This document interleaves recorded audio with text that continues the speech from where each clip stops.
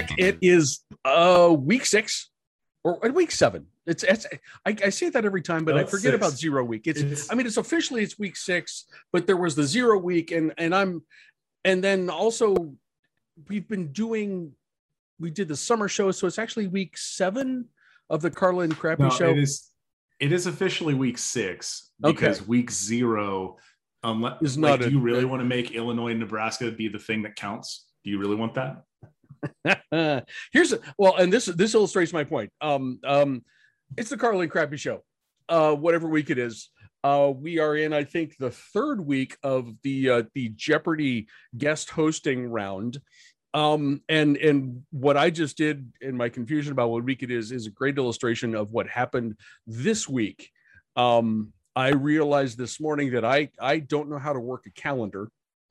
So I'm like, oh wait, I don't have a guest host for this week. So I send AJ a text message. AJ, who has already sent me his segment for the show. And I'm like, okay, look, I need a guest host. I can't. Doing this by myself would be painfully dull. And AJ, who is also going to be guest hosting next week. I'll be back next week. It's fine. You're like the Ken Jennings. Yeah, absolutely. I'm always here. Generally right. It's fine. Anyway, I've made hundreds of thousands, if not millions of dollars off of stupid information. So sure. So anyway. AJ, who was our officially scheduled guest host for next week, is also our guest host this week. And dude, I really do appreciate it. Next week's show, we're going to be more in your element because there was some fun G5 stuff coming up. And as I looked at the schedule, I thought, okay, this is the one that makes sense for AJ to be the co-host. But as we know, AJ is a well-rounded college football fan, and we're gonna get through this one just fine. Starting, we'll be okay. We're adults. We've done this before. We've done this a few times before. To start with, what is the one thing, the best thing that you saw last weekend as you watched well into the evening? Football games in Honolulu and all that stuff. So yes, my beloved Rainbow Warriors pulling out a W against Jake Haener and the Fresno State Bulldogs. Yeah. Again, we've talked about this in my segment a couple times. I don't understand why Fresno State has to just go, let's take it to the end. Like it's either that or they're just like they just really want to make sure that everybody gets their money's worth, that like the game's not over in the 3rd quarter. So they always take it to the end because they were up 24-10 at one point. It looked like they were going to cruise to a W. And then Arizona State came back, scored 2 quick touchdowns. And it was like, oh, now it's spicy. Right. So yeah, it was actually, this also featured one of a weird thing that happened at the very, very end. So Fresno's driving, trying to score a touchdown to win the game. And Haener gets picked off on like the 2-yard line. Guy falls down immediately, like we need to collect the ball. But this means that they can't do the victory formation because they will be taking a knee in the end zone and then giving the ball back. So it led to this like really weird finish where instead of doing the victory formation, it was just 1 yard in a cloud of dust multiple times. It was the most aggressive victory formation. That's their audition to join the Big Ten. That's what that was. I mean, yeah, they could join the Big Ten. West gets very west is what happens there. Right. Oh my God. Imagine Northwestern Hawaii. Oh no. I have to give a shout out to Bo Nix because since he's been a freshman.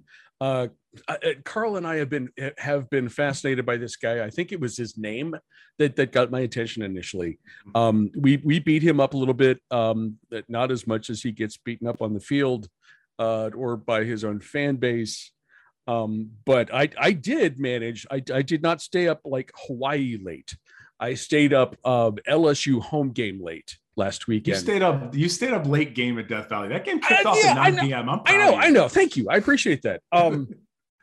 And I got to say, Bo Nix, Still inconsistent, but he pulled that out last weekend. And there was one play in particular, I think third quarter, he is scrambling, rolls to his left. I mean, he's like sprinting at the sideline. He's got two LSU linebackers in his face, and just hurls this thing 35 yards straight down the sideline, finds a receiver in the end zone for a touchdown. It was a terrific play. And it's got to be a little frustrating for Auburn fans. Just like, why can't you do that all the time? No. It's here's the thing. It is Bo Nix. Yes, is the he is the literal double-edged sword. Yeah. Yes. Right? Absolutely. He can be devastating. Mm-hmm. But that blade may also come back and hit you square in the face.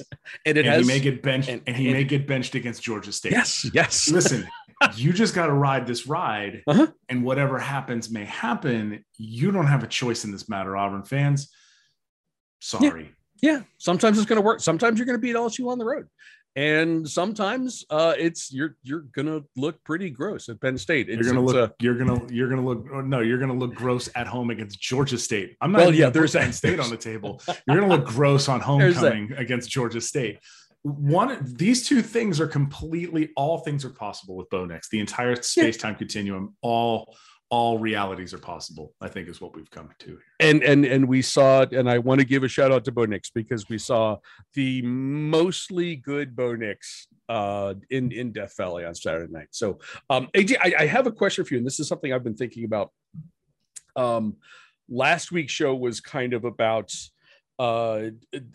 big showdown games. Who's going to show up, who's not, who's for real, who's not. Alabama, Georgia, Cincinnati, and Michigan all had impressive-ish wins, I guess. For whom did the win on Saturday mean the most for those four teams? Alabama, Georgia, Cincinnati, or Michigan? I'm going to say Cincinnati. I am a G5 homer, but in particular, it was a deep validation. Yeah. Not like Alabama beating Arkansas, or no, Georgia beat Arkansas. Alabama whomping Ole Miss, Georgia whomping Arkansas. Okay, those are relatively expected. I mean, Georgia was like a 2-touchdown favorite in that game, something like that. Alabama was a 2-touchdown, almost 3-touchdown favorite over Ole Miss.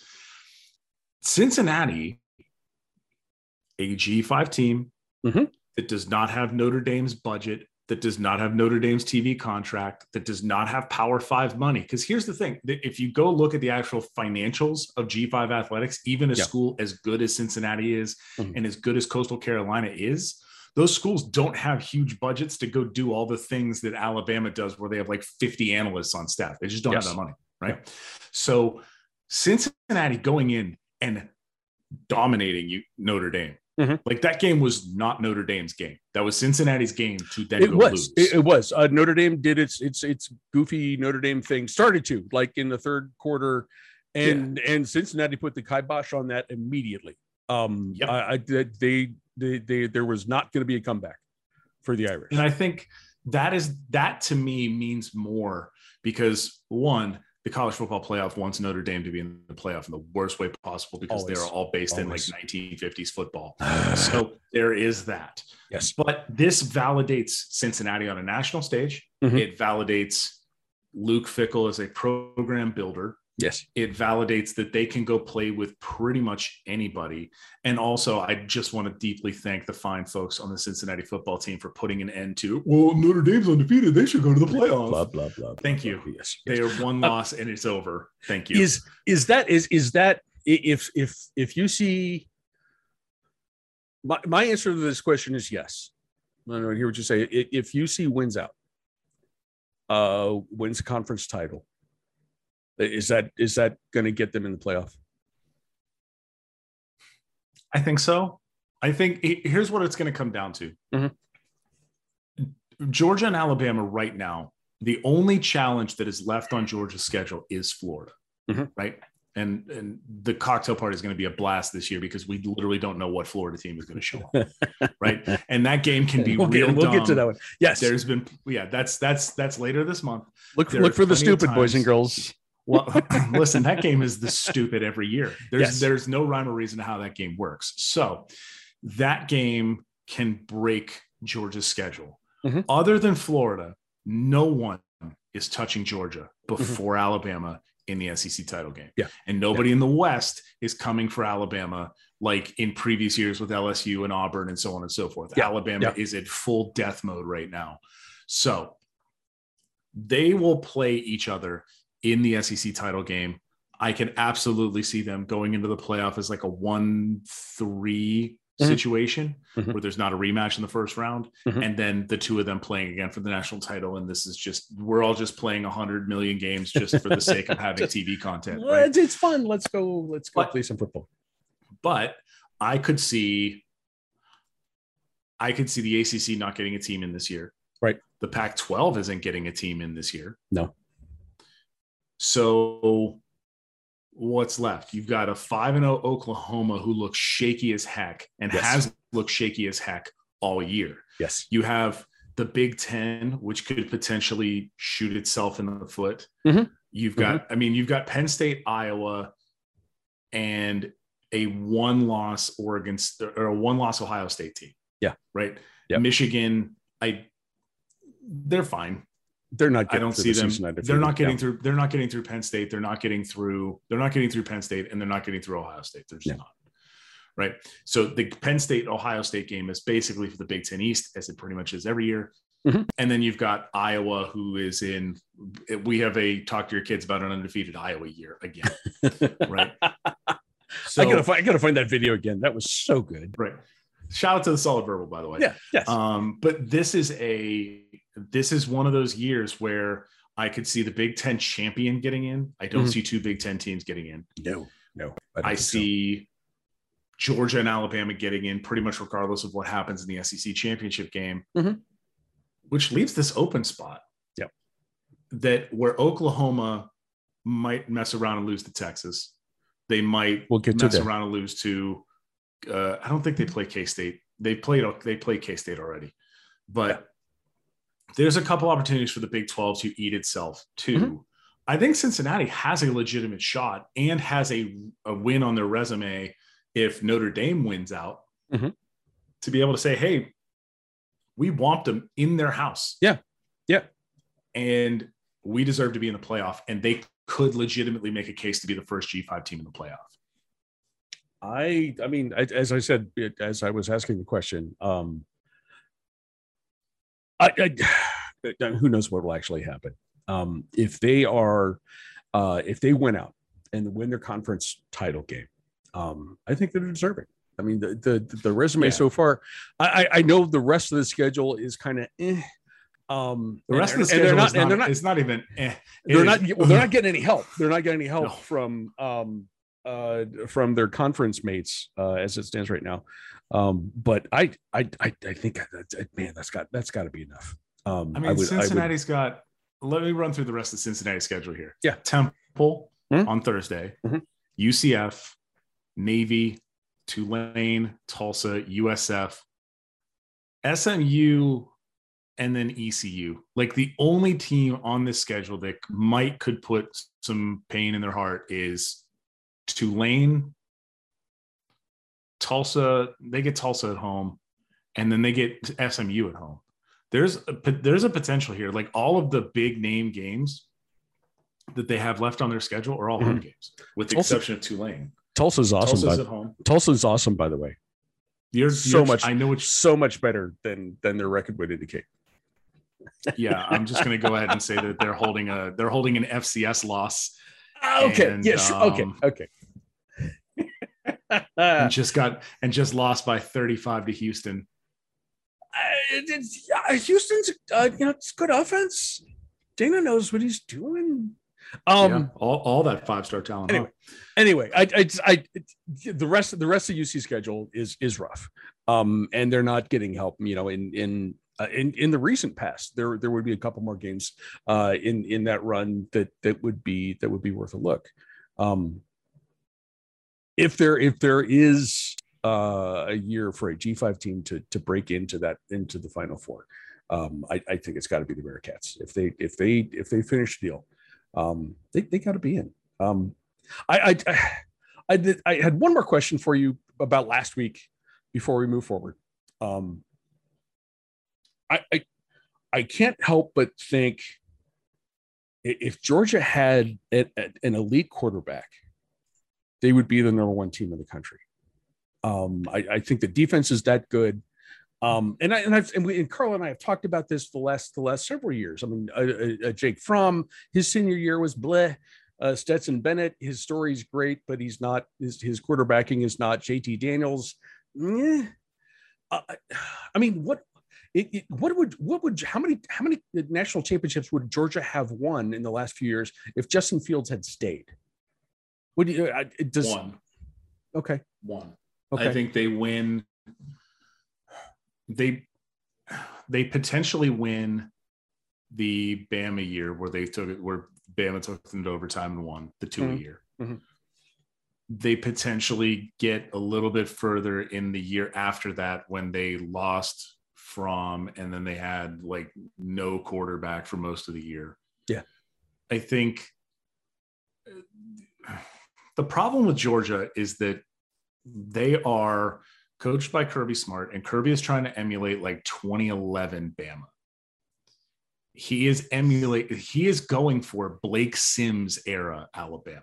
We are going to play absolute monster defense. You are not scoring points on us. And he's achieved our offense that. Has to right. And our offense has to just do enough to go win games, right? They beat South Carolina 40-13. They beat Arkansas 37-0. Like I could see them just doing these like 35, 37, 42-0 games for the rest of the year. Right.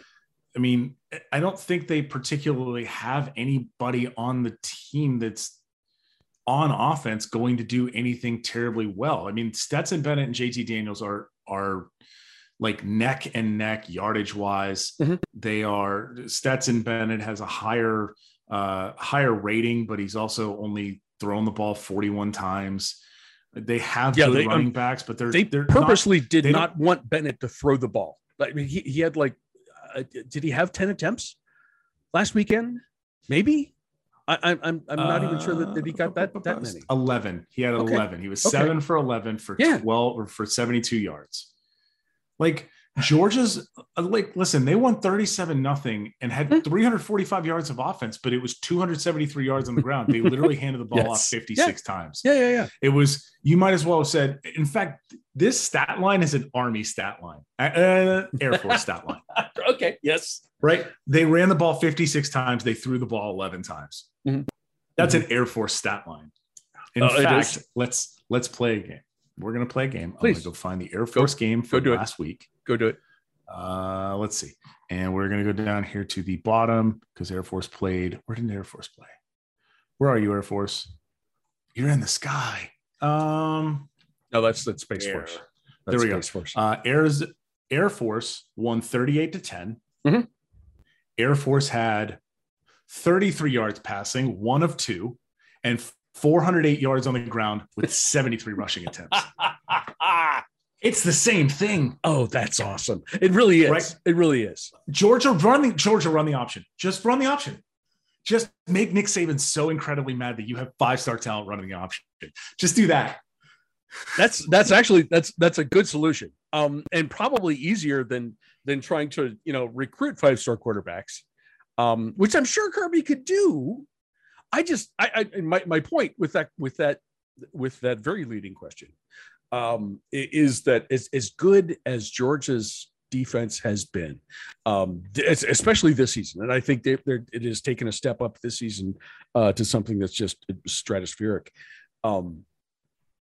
If they had an elite quarterback to go with everything else, they are like Death Star, New York Yankees, evil empire, unbeatable. So they would be emulating 2020 Bama. Yeah. 2019, 2020 Bama is what they would be emulating. They would just be moving the year that they would be emulating. Yeah. I mean, this is famously what Saban said after, I think it was one of the Ole Miss losses, one of the Chad Kelly losses. Mm-hmm. And he literally looks out at the press conference and says, is this what we want football to be? Is this what we want? And then that wasn't him. That wasn't a question. Yeah. That was a warning. Mm-hmm. And then he goes out and then he does Lane Kiffin and installs the Death Star offense and lets Lane go recruit 5-star quarterbacks. And now all these kids who have been watching Bama score 70 points a year, he's now getting Bryce Young out of California. Bryce Young should be a USC quarterback, but he's not because no one knows who Clay Helton is. And so Saban walks in and goes, hey, son, you want to play for Bama? And this kid goes, hell yeah, I want to play for Bama, and leaves California to go to Tuscaloosa. Right? Yeah, no, you're right. You're right. Right. So all of these big schools are now going like Bama, which has previously been a run the ball, play good defense, throw the ball when you have to sort of offense. And now they're focusing on getting 5-star quarterbacks to run a fairly high powered offense. They're getting 5. When was the last time think about this. Bama had 2 different receivers up for the Heisman last year. Yes. Yeah. And that's that tells you everything you need to know, actually. That is the shift. Mm-hmm. So to me, if Georgia wants to play in a modern football world, they need to emulate new Bama, not old Bama. Mm-hmm. And that's again, that's my point.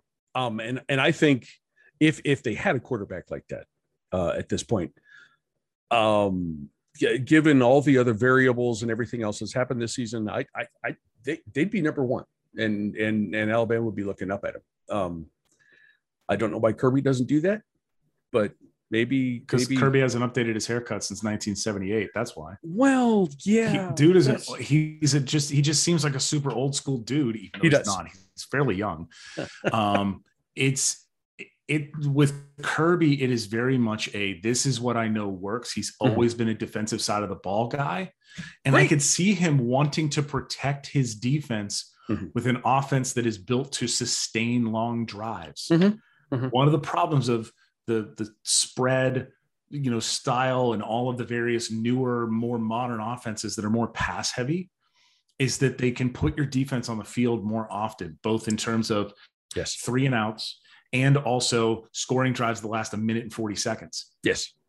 Go back last year. By the way, if you ever want to just watch your brain melt out of your ears, go look at the play chart from Ole Miss Bama last year, where you had 21 possessions, and I'm not including the 2 times that Ole Miss had the ball to end a half in the game.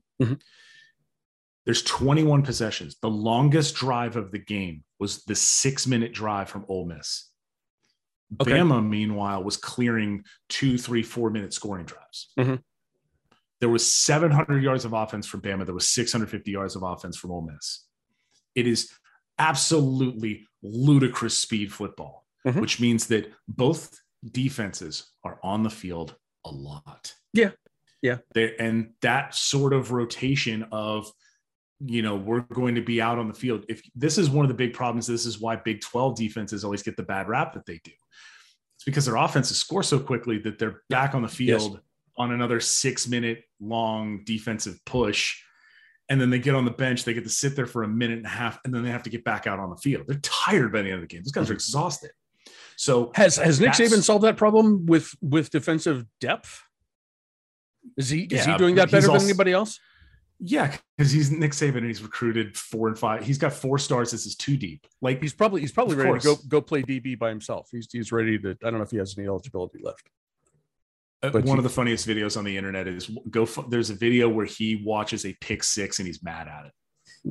It was like one of those like coaches shows. Yes. It's like I think it's the Nick Saban coaches show. And he's got like the whiteboard TV thing. And he's like, all right, now down here, we're doing we're doing mesh coverage with matching. And I'm like, buddy, you might as well be telling me how to move a space station. I don't know. But he's like, we're watching this coverage. He's like, this guy's going to come down here. He's going to get this pig. He's going to take it to the house. What he was supposed to do. And I'm like, sometime I'm gonna I'm gonna because they have to exist. There have to be episodes of the old Woody Hayes Sunday morning show on the internet somewhere, and I'm gonna dig them up and I'm gonna let you watch because it's not even that. It's just Woody Hayes is smoking on TV for that show, by the way. You know that, right? I'm sure. Okay, we're gonna move on. We spent a fair amount of time on last weekend.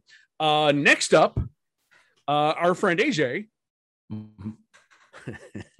Our friend AJ is going to tell us about this week's action in the Group 5, Pac-12, whatever else he feels like talking about, After Dark, which may or may not be After Dark report. AJ, we're going to throw it to AJ. AJ. Hello, everyone. It is your pal AJ here with your Week 6 Group of 5, Pac-12, whatever games I find interesting After Dark report. On Thursday, we start with Houston at Tulane. This could be potentially interesting. Tulane, I don't know what happened. Tulane looked great against Oklahoma, and then they got sent to the Phantom Zone by Ole Miss, and ever since then they've been just butt. I don't understand it. Houston's looked really solid. This might be a Tulane bounce back game. Who's to say? Also, Coastal Carolina is playing that night. You should just put your eyes on Coastal Carolina. They're great. They have possibly one of the future offenses of college football with a 2-back option set. Jamie Chadwell's going to get hired somewhere. You should probably keep an eye on him before he goes on to some bigger job. Friday, 10:30 p.m., Stanford at Arizona State. Stanford gets the huge upset, somewhat controversially. Maybe the refs had a little money on the table. Who's to say? They got some generous calls towards the end of their game against Oregon. But they managed to pull it out. Oregon could not bounce back, so they get the upset of Oregon at home, and now they get to go to Tucson. ASU is on a roll in the Pac-12. They're coming off just, by the way, they absolutely murdered UCLA. That score was a lot closer than the game looked. Who shows up? Is this Stanford getting wrecked by K-State, or is this Stanford that beat Oregon? Who's to say? This is also a possible Pac-12 championship preview. Maybe? Shrug? Who's to say?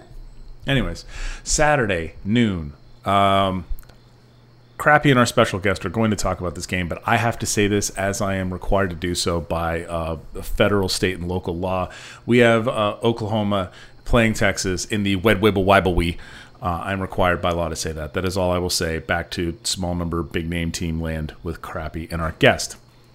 So just that's the noon slate.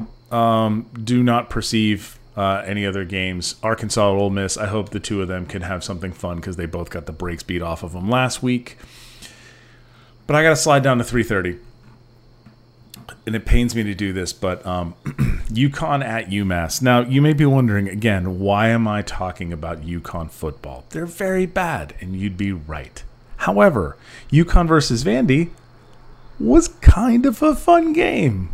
And I didn't know that we could find a game featuring two trash teams again this year. And yet, the college football gods provide and give us UConn at UMass. I would like you to know that this game is on NESN.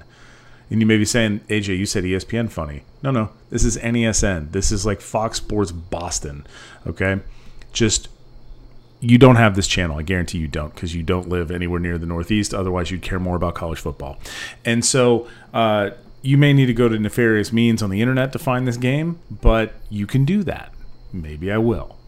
Also at 3:30, a much better game on a much larger network, Boise at BYU. Boise is fine-ish, but they're not good. This is not the normal Boise State dominant team. BYU is an absolute monster right now. I honestly thought they would take a step back against this year because Zach Wilson was gone. They lost a couple of their playmakers. They lost some people from their defense, but they've been just as good as they were last year, if not better. So keep an eye on that game. At 4 p.m., Oregon State at Washington State. Let's go Beavs. For the first time ever, the Oregon State Beavers have first place in the Pac-12 North. This year is the best. Wazoo's bad. Nick Rolovich is probably going to get fired at the end of the year for both on-field and off-field reasons. Oregon State looks great. Jonathan Smith and that team is doing a fantastic job. I cannot wait for the Civil War at the end of the year. 7 p.m., TCU at Texas Tech. Maybe pointsy. Hard to say. Texas Tech is 4-1. Could maybe go 5-1 here. TCU doesn't have an offense. Gary Patterson might need to hang it up. It's over, Gary. You can sweat through your shirts at home. Please do that. Also at 7 p.m. in a probably better game, Wyoming at Air Force. Mountain West football, stand up. This is a great battle between two. Wyoming's 4-0. Air Force is, I believe, 3-1, 3-2, something like that. My scrolling is terrible. 4-1. Great job, Air Force. They are both very good teams. Air Force is obviously the home team, and they are favored by 6. Wyoming did not do themselves any favors by barely escaping UConn. So this could be fun. This should be a good game. Check this out. Also, just put your eyes on option football from time to time and understand how you can win a game by not throwing passes. At 8 p.m. on Fox, we have Utah at USC. Let's play a game. Which USC will show up for this game? Is it the one that got bodied by Oregon State and Stanford? Or is it the one that handled Wazoo and Colorado without issue? Which could it be? By the way, if you take a look at USC's schedule, they're awful in the Coliseum. And they're really good on the road. This game's at home. Utah might look amazing on national television, and USC's going to look like they've got egg on their face again. But who knows? Who knows what could happen here? At 9 p.m., New Mexico at San Diego State. SDSU, first time getting ranked in a little bit here. They are number 25. So good job to them for getting ranked. Don't lose a dumb game. Also, weirdly, San Diego State is punting at an incredible rate.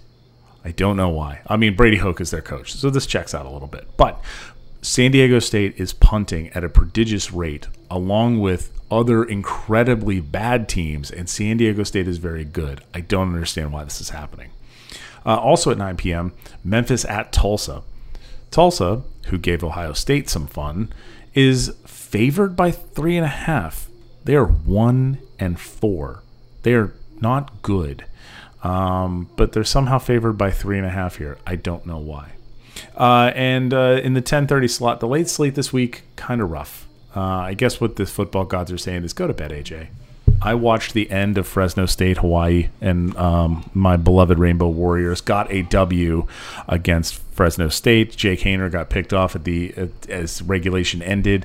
But good job, Hawaii. You're off this week, and you can go do those sorts of things. By the way, in the 10:30 slot, do not watch Arizona football. I'm begging you, do not do that. That's bad for your heart. It will set off asthma. Pretty sure it gives you allergies. Don't watch Arizona football. What you should do is watch Nevada, because Nevada is quarterbacked by Carson Strong. Carson Strong is going to be an NFL quarterback next year. And he's playing a very bad New Mexico State team, so you might get to watch this kid ball out on national television. So CBSN, Network of Champions, watch that game. Again, as I've said the past few weeks, as I will continue to say, enjoy the whole hog. Look for the stupid. Look for a score that doesn't seem right. Like if for whatever reason, I don't know, Syracuse is up by 2 touchdowns on Wake Forest at 3:30, you should just turn that game on and watch it. Just do that. You don't have to just watch the little number big name team games. You can watch the kind of little number stupid team names. Like Wake Forest is ranked 19th this year. That should tell you everything you need to know about the ACC. I am AJ, back to Crappy, and our special guest. We'll see you out there. Thank you, AJ. For really appreciate that, as we always do. AJ, what'd you think? You did great, me. I did. I thought I toyed with the idea of making Boise BYU one of the main games this year, and it's if Boise had been a little bit better, we would have been talking about that game in depth. But man, your point about BYU and there really hasn't been a drop off, and I know they've been dealing with injuries at quarterback, but they've looked so good this year so far, right? Yeah, a lot of that comes back to Tyler Allgeier, who's a running back. Mm-hmm. He's been fantastic. They returned a good bit of the receiving core too. Mm-hmm. So the quarterback who stepped in came in with weapons. Mm-hmm. And Kalani Sitake has recruited fairly well. By the way, if you haven't looked into how BYU has to recruit, it's rough. Oh my God. You got to recruit Mormons, man. You got to recruit Mormons. It's like, imagine, okay, you are already a school that's generally in the middle of nowhere. You're in Provo, Utah. Yes, you are. Now, let's go ahead. If you're a skier, that's awesome. I'm going. Right. Yes. But we don't play football on skis. No. Olympic event though. And so you have this, you have to then get the curveball of having to recruit a specific Mormon religion. Like, that's really hard. And then you then have to go find linemen and players of various sizes from various backgrounds. Mm-hmm. Additionally hard. So I would say the BYU's recruiting is possibly one of the hardest out there. Impossible. And yet, and they do it every year. Also, shout out to the Church of Latter-day Saints for bankrolling a good bit of this. If you've seen, there's actually, I think it's their kicker or their punter who's on Instagram or TikTok. I don't know. And he does videos in the BYU locker room. The crap looks like a spaceship, man. It's wild. Also, shout out to there's a BYU booster who runs I want to say it's a protein bar company. Okay. In Provo. Okay. And he signed walk-ons as employees and is basically just paying their tuition. Yeah. Which you can do. Yeah, that's you can do now. NIL deals are amazing. Is his name Romney? Is that by chance? Okay. That's one of their star receivers. That's Gunnar Romney. Well, and there was another Romney who played quarterback for at least a game. It's Gunner's brother, right? No. Yes. No. Different I remember Romney. Carl and I did this last year, and I know there are a couple Romneys who are like distant relatives of Mitt, and then there was another Romney who was not related at all, which I don't believe. Yeah, there's just a massive Romney family. It's like the Shipleys at Texas. They just grow them on trees and then just put them into football fields. Okay. That's how it works. Yeah, I'm pretty sure that works. They have some sort of like pod system. I don't know, but BYU is doing very, very well. And by the way, you should absolutely watch them because they're usually on at 10:30 at night. Just let Kalani Sitake's big head tuck you into bed. That's why I've seen them, because they're playing on Thursday nights or Friday nights or something like that. I'm like, oh, sweet football. And then I get sucked into watching BYU, and they look great. They really do. Big Red Bears reports as we delve once again into the Ivy League. Unfortunately, my Cornell Big Red are 0-3 after the battle of the Nells at Bucknell last week. Interesting. They started. They made a change at quarterback and started a kid. I think it was a sophomore. And initially the offense looked really good, but he played like a sophomore. I don't remember the kid's name. Couldn't really get things going. They switched back to the senior towards the end of the game. And I think it by that point, midway through the fourth quarter, it felt like a little bit too late. I want to highlight Drew Powell, number 30 in your program, number 1 in your heart. He made progress as well because he advanced into the regular offense as a blocker on Cornell's short yardage package. Unfortunately, there were no short yardage situations for Cornell. I'm not sure what is that. I guess that says something about the offense. They were gaining short yardage because they had 23 rushing attempts for 34 yards. So a lot of short yardage being gained. Yeah. So there's that. Yeah. I'm hoping. I mean, it feels like kind of a rough season coming, and I'm hoping at some point that will translate into playing time for my nephew. But he's also on the field for special teams, as he has been all season. Up next, I do want to point out that Cornell's logo is amazing because it looks like this. It looks like a bear who's very mad that you said something mad about the sea. Like it is holding the sea in some sort of like hug. And I asked about that, and the bear apparently exists as a mascot only like in that logo. They are not the Cornell Bears. I tried that and was rebuked. Large scarlet over there. But so Big Red. Next up, at 3-0 Harvard on Saturday, I believe at 1 p.m. That feels kind of ouchy. Do you have any further thoughts about Ivy League football this week? Harvard is dominating everybody they've played so far this year. Yeah, they really have been. And so this might go well for our enormous crayons. Very large scarlet over there. And this might be real bad. I'm sorry, Big Red. Listen, I hope Big Red comes out with a win, but you listen, you don't go into the unfriendly confines of Cambridge, Massachusetts, and just come out with a W like it's nothing. You don't just walk into Mordor. No. So don't do that. Okay. We're going to get to our feature games right now, and we start with one that AJ mentioned in his report. And AJ, I wanted to stress to you exactly why we brought this up. This is a noon Saturday. The Wed. I don't know if I can do. I can get deep enough to do the Wed Wiver Wivalwy. Wed Wiver Wivalwy.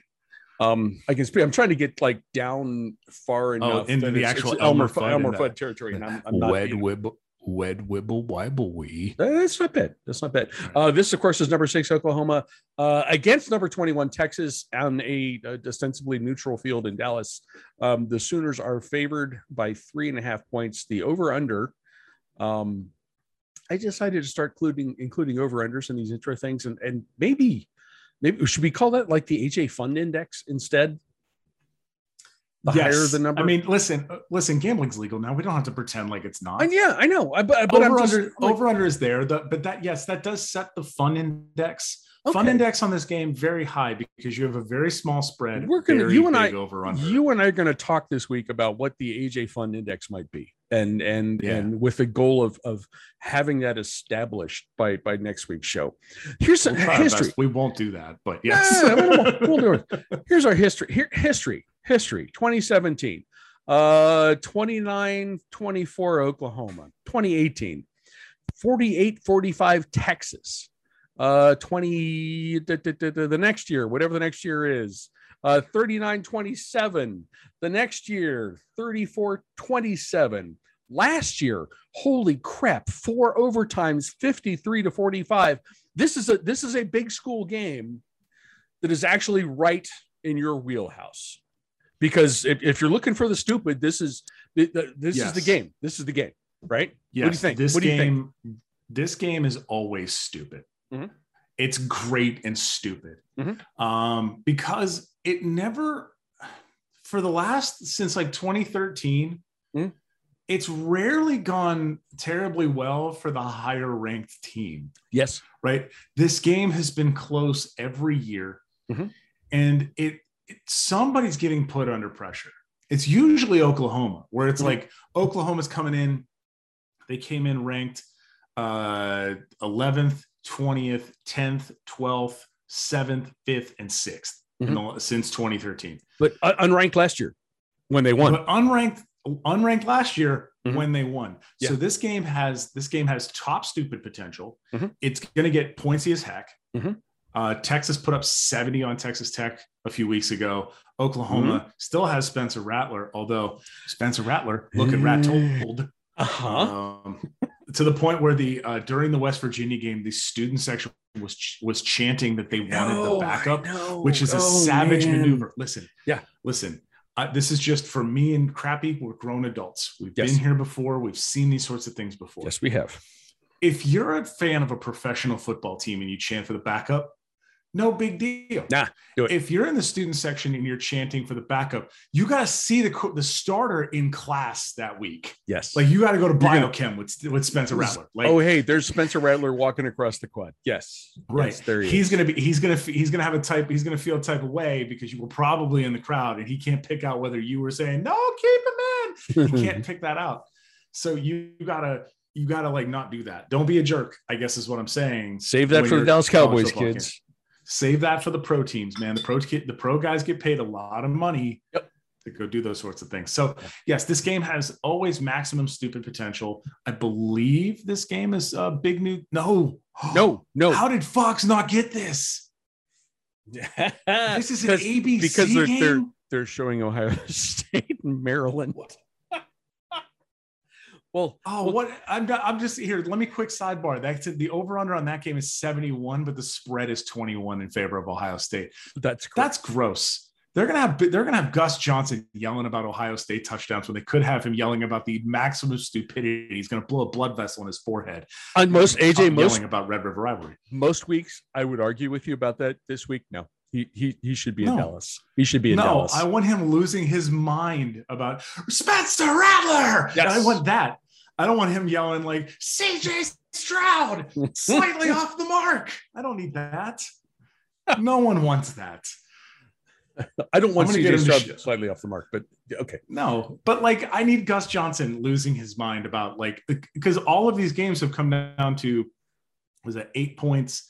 7 points, 12 points, they're 3 points, 5 points. They score like crazy points, and they're points. tight. Yes. Right. These are tight games. You want Gus Johnson on the tight game. You do not want Gus Johnson on the 3 touchdown spread game. Sorry, everybody.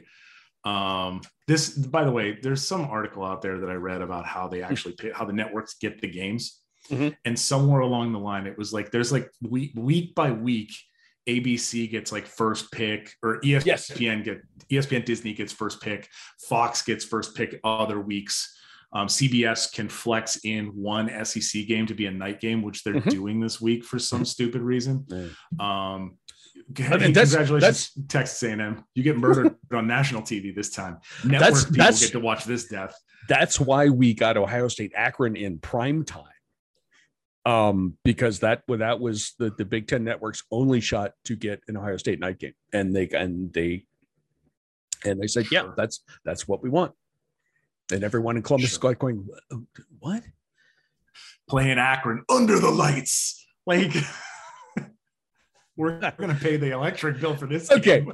Okay, we're way off course. What do you think about the Wed Wiver Wivalwy in 2021? Oklahoma's looked shaky as heck all year. Yeah. They have yet to put a game out there where I'm like, oh yeah, Oklahoma's back. The only game they looked shaky against as we've seen since not terribly good Tulane. Mm-hmm. They blew out Western Carolina, whatever. You only beat Nebraska by 5. You only beat West Virginia by 3.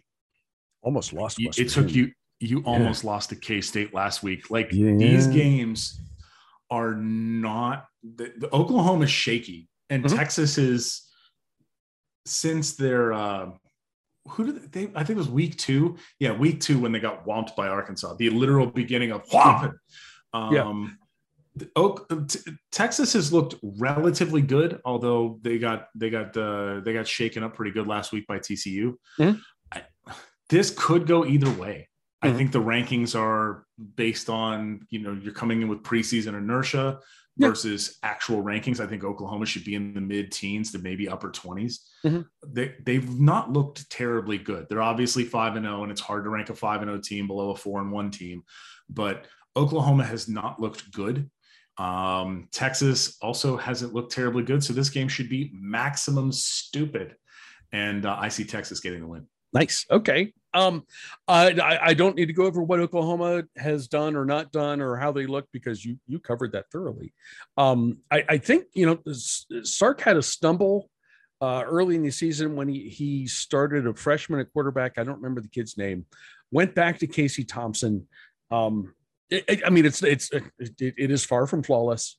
But that seems to have settled everybody down, particularly on offense. They have looked, unlike Oklahoma, they have looked better incrementally, pretty much through the season. Once Thompson was the full-time starter. So I look at this, and one program is like, what in the hell is going on over there? And the other you look at and think, okay, it's coming. It seems to be getting better. And I think that's the pick. That's how you look at this and think, okay, Texas is gonna win this one. Next up, which now means that Oklahoma is going to win. So probably. We don't have an Oklahoma postulate, so maybe who knows how that's going to go. Also at noon on Saturday, the Thank You for Participating Bowl. The number 13 Arkansas at number 17 Ole Miss. The Rebels are favored by 6. The over/under is a healthy 66.5 points as of Tuesday afternoon.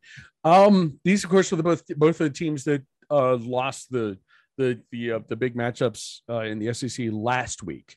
So it's kind of fun that they get to kind of settle who's the best second tier team in the SEC this or in the. So I don't know what's going to happen with this one. AJ, what do you think?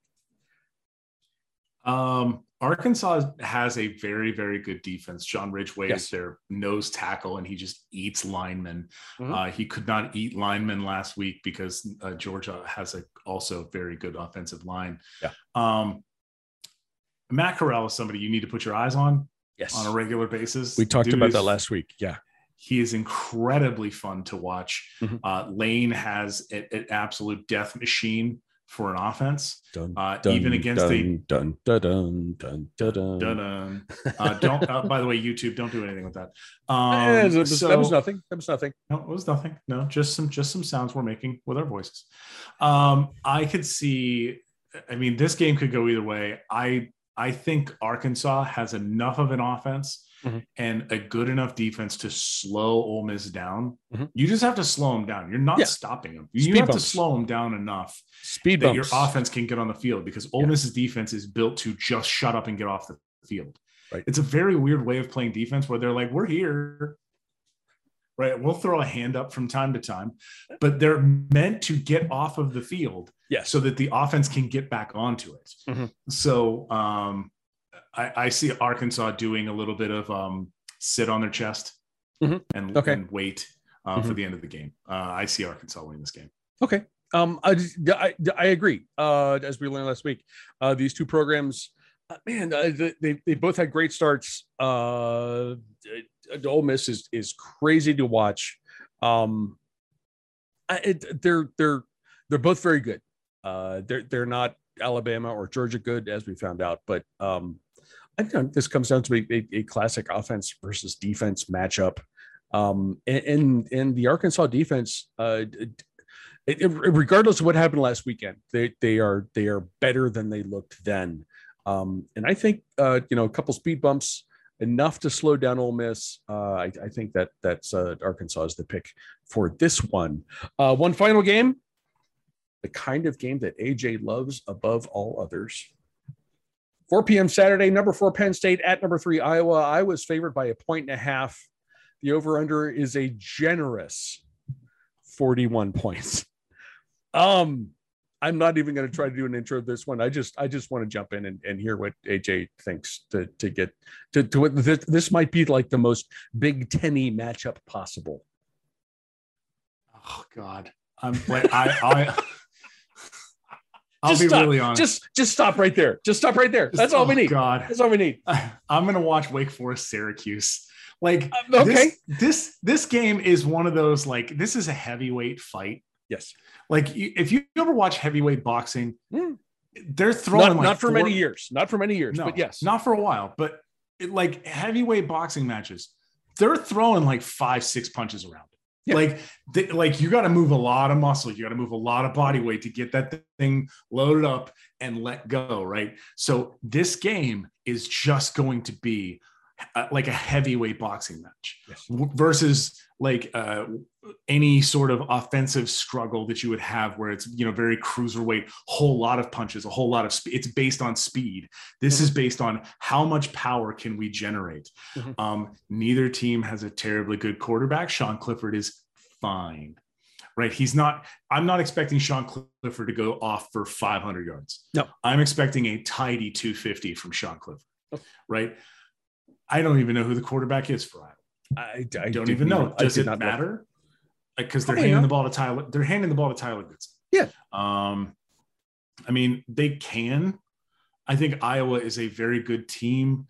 They both have just monster defenses. So yeah, this game is going to end with 2 prime numbers, none of them terribly high.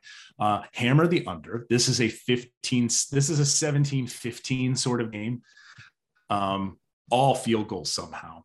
And then you can just, if you listen, you should just wear like a flannel scarf and some sort of like overcoat with a hat while you're watching this game, because you need to dress up like the time that both of these offenses will be having, which is like a fedora at best. A fedora of some sort. Yeah. You should this wear is a tie. 1939. You should wear 1939 football. Yeah. And you can smoke in the stands if that's a thing for you. So that's yes. Yeah, I can see that. Spencer Petras, by the way, is Spencer Petras. Okay, let's go see what Spencer's been up to. I have his stats up here. I'm going to let you take a look. I don't know. Is this still the Deadhead kid? I don't, because he's from San Rafael. He's the leading. He's thrown for 943 yards this year. I'm just going to go. I'm going to go look at a different quarterback here. Hold on, let me go take one quick look. I think Spencer. I think we talked about Spencer last year because as when he was installed as the starting quarterback, he talked about the fact that he was like the only deadhead on the entire Iowa campus, not just the football team. Which of course there's a soft spot in my heart for that. But I'm gonna let you take a look. He's below Grayson McCall at Coastal Carolina. Coastal Carolina runs a 2-back option set, which is nuts, which is just like a mind-blowing offense. Yes, and we will get to talk about them. But as far as this game goes, I'm more familiar with Penn State, Big Ten East. We play them every year. There's a Penn State fan whose name is on the show who AJ is subbing for right now. They are vastly improved over last year, particularly, obviously the start that they had in 2020 was just ridiculous. Defense is lights out. I've said this several times. I'm impressed with Sean Clifford. Things have changed in the offense, so the pressure is kind of off him a little bit. He's making better decisions. He's not an elite quarterback, but he can be very, very good. He can scramble. The problem is that there are still kind of weaknesses. Penn State doesn't run the ball very well. They don't protect the quarterback as well as they should. Clifford can scramble, but that doesn't mean he should be all the time. Sean Clifford scrambles, by the way, put that on a shirt, like some sort of breakfast. That should be a breakfast item. Sean Clifford scrambles. What would be in a Sean Clifford scramble? Dirt. So Sean Clifford scrambles are the third leading rusher for Penn State right now. Yeah. He's got 100. And by the way, that's only 50 yards behind the leading rusher. And that's I guarantee that is light years ahead of what happened last year, because I am sure he was a leading rusher at some point during the season last year. But Sean Clifford last year was 100 yards off the leading rusher for the season. Okay, so yeah, there you go. If Iowa can make that Penn State's offense one-dimensional, and I think they probably can. I'm treading water. I'm treading gently here because of Carla. But I mean, if that happens, if they take away the pass and they contain Sean Clifford, that's gonna be tough for Penn State. Maybe if this was, I would think about this differently if they were in State College. But Iowa wins this, and yeah. What I have in my notes is something in the neighborhood of 17-10. So you and I are probably this is a 17-15, 17-10 game. Exactly. I also have Iowa. I realized that I never actually said who was going to win. I also have Iowa winning. Penn State does not run the ball. No, they just or at least they try. They haven't gotten anywhere. Yeah, and that's not good. I think Iowa can bottle up Sean Clifford, both in the run game and in the passing game, and they don't have anybody else to go to. Jahan Dotson is awesome, yes, and can make incredible catches, yes, but he's not a tailback. hanging a tailback. So I see this. And by the way, because this game is at Kinnick, that's where dreams go to die. Mm-hmm. So I'm sorry, Penn State, but this is how this ends. I agree. Good luck to Iowa in the Rose Bowl, whomping the crap out of whatever Pac-12 team ends up in Pasadena. Go beat Oregon. I'd be happy to see that. Boys and girls, you can hear the Carla and Crappy Show on Apple Podcasts, Spotify, Google, Stitcher, TuneIn, and a variety of other podcasting hosts. You can watch us on YouTube or the show's Facebook page. If you like us, please subscribe, rate, and review. If you don't, mind your own damn business. And be sure to come back next week when you can see exactly how wrong we were. And by we, I mean me and AJ, who will be back. That's true. Next week. AJ, do you have a final thought? Just keep your eye out for realignment in the G5. There's some very fun rumors out there right now that could make very fun football matchups going forward. I'm very excited to see that. You should go take a look at was it Conference USA and Sun Belt realignment. Very excited about that. I mean, anything in particular that you're looking for that you would be especially stoked to see? One of the rumors has Marshall going to the Sun Belt, which means you get a regular Marshall App State game. Okay, and that makes me happy. Yes. Right, that's Marshall Coastal, Marshall App State, Marshall Georgia Southern. There's a lot of good potential football matchups there. Mm-hmm. There's also some rumors about, and what that would also do is get Marshall out of CUSA, which means that they only have to travel to Texas once, and that's to go play the meep UTSA Roadrunners. Otherwise, they have to go to Texas like 3 times a year, and that's a lot of money. So that is a lot of money. That's a lot of travel. It's very interesting thinking about the low, when you think of the lower levels and see the lower levels, how geographically that needs to make more sense than maybe the bigger conferences. And it's actually why the MAC has been as successful as it is. Mm-hmm. Yeah, I totally agree. The MAC has done a nice job of sort of containing its geographic area. It's easy when we're talking about conference realignment. It's like, okay, Big Ten West. Sure, why not extend that to Colorado or Kansas or both? And some of that has to do with the money that Big Ten has versus the money the MAC has. But the MAC has a very, very tight footprint and has kept it that way largely. There was a weird season where Temple was a football member for some reason. I'm not sure why that ever happened. I'm sorry. I'm just throwing up in my mouth thinking about Illinois, Kansas football games. Sorry. Regular Illinois Kansas. Let's talk about games. Illinois Kansas basketball games, because that's way more interesting.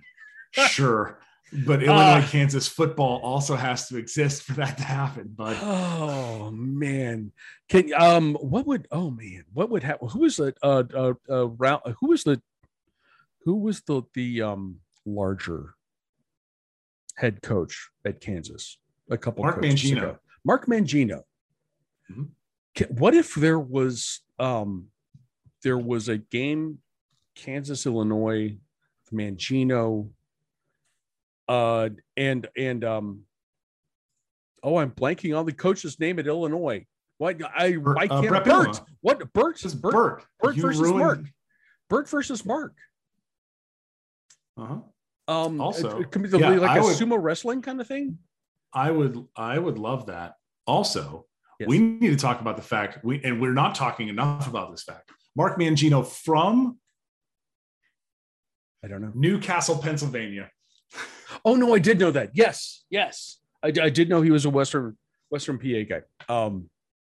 As are like 50% of the college football coaches, head coaches and assistant coaches out there. And he's gone too. Mm-hmm. I can't find him. Wikipedia has his last coaching gig as the offensive coordinator and tight ends coach at Iowa State from 2014 to 2015. That's interesting. Wow. Okay. Can I give you homework? Can I give you homework for next week? Sure. Find out what happened to Mark Mangino. I'm curious. Never mind. He's retired in Naples. Found it. In Naples, Florida? In Naples, Florida. He's retired with his wife, Mary Jane Mangino. What a name, by the way, Mary Jane Mangino. That's nice. I wonder if he's the neighbor of my sister's. Possibly. Okay, now I have homework. Also.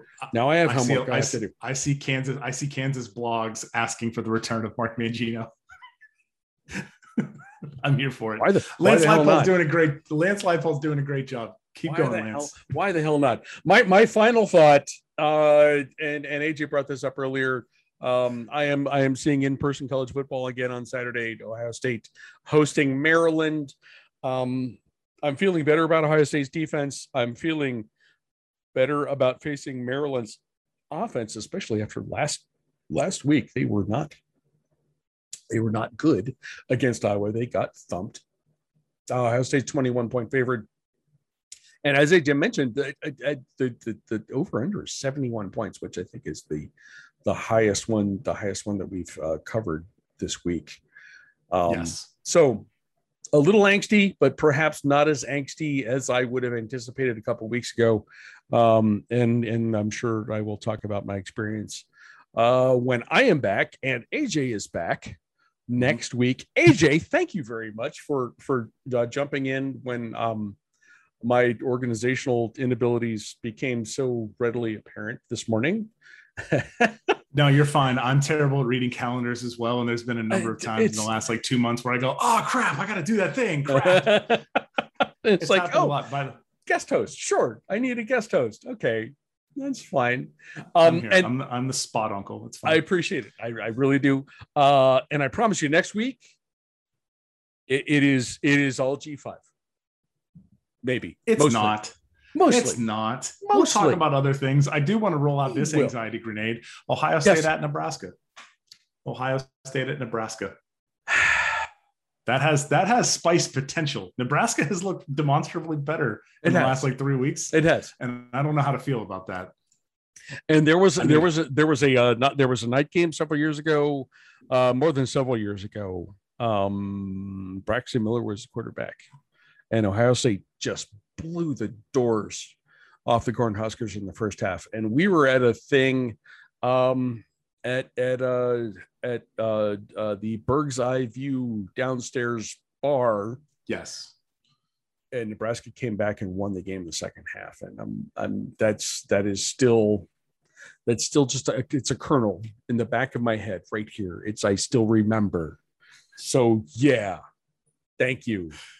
Oh God. Next week. Sorry, just to throw this out there. Next week, Yale at UConn. I will be covering that game.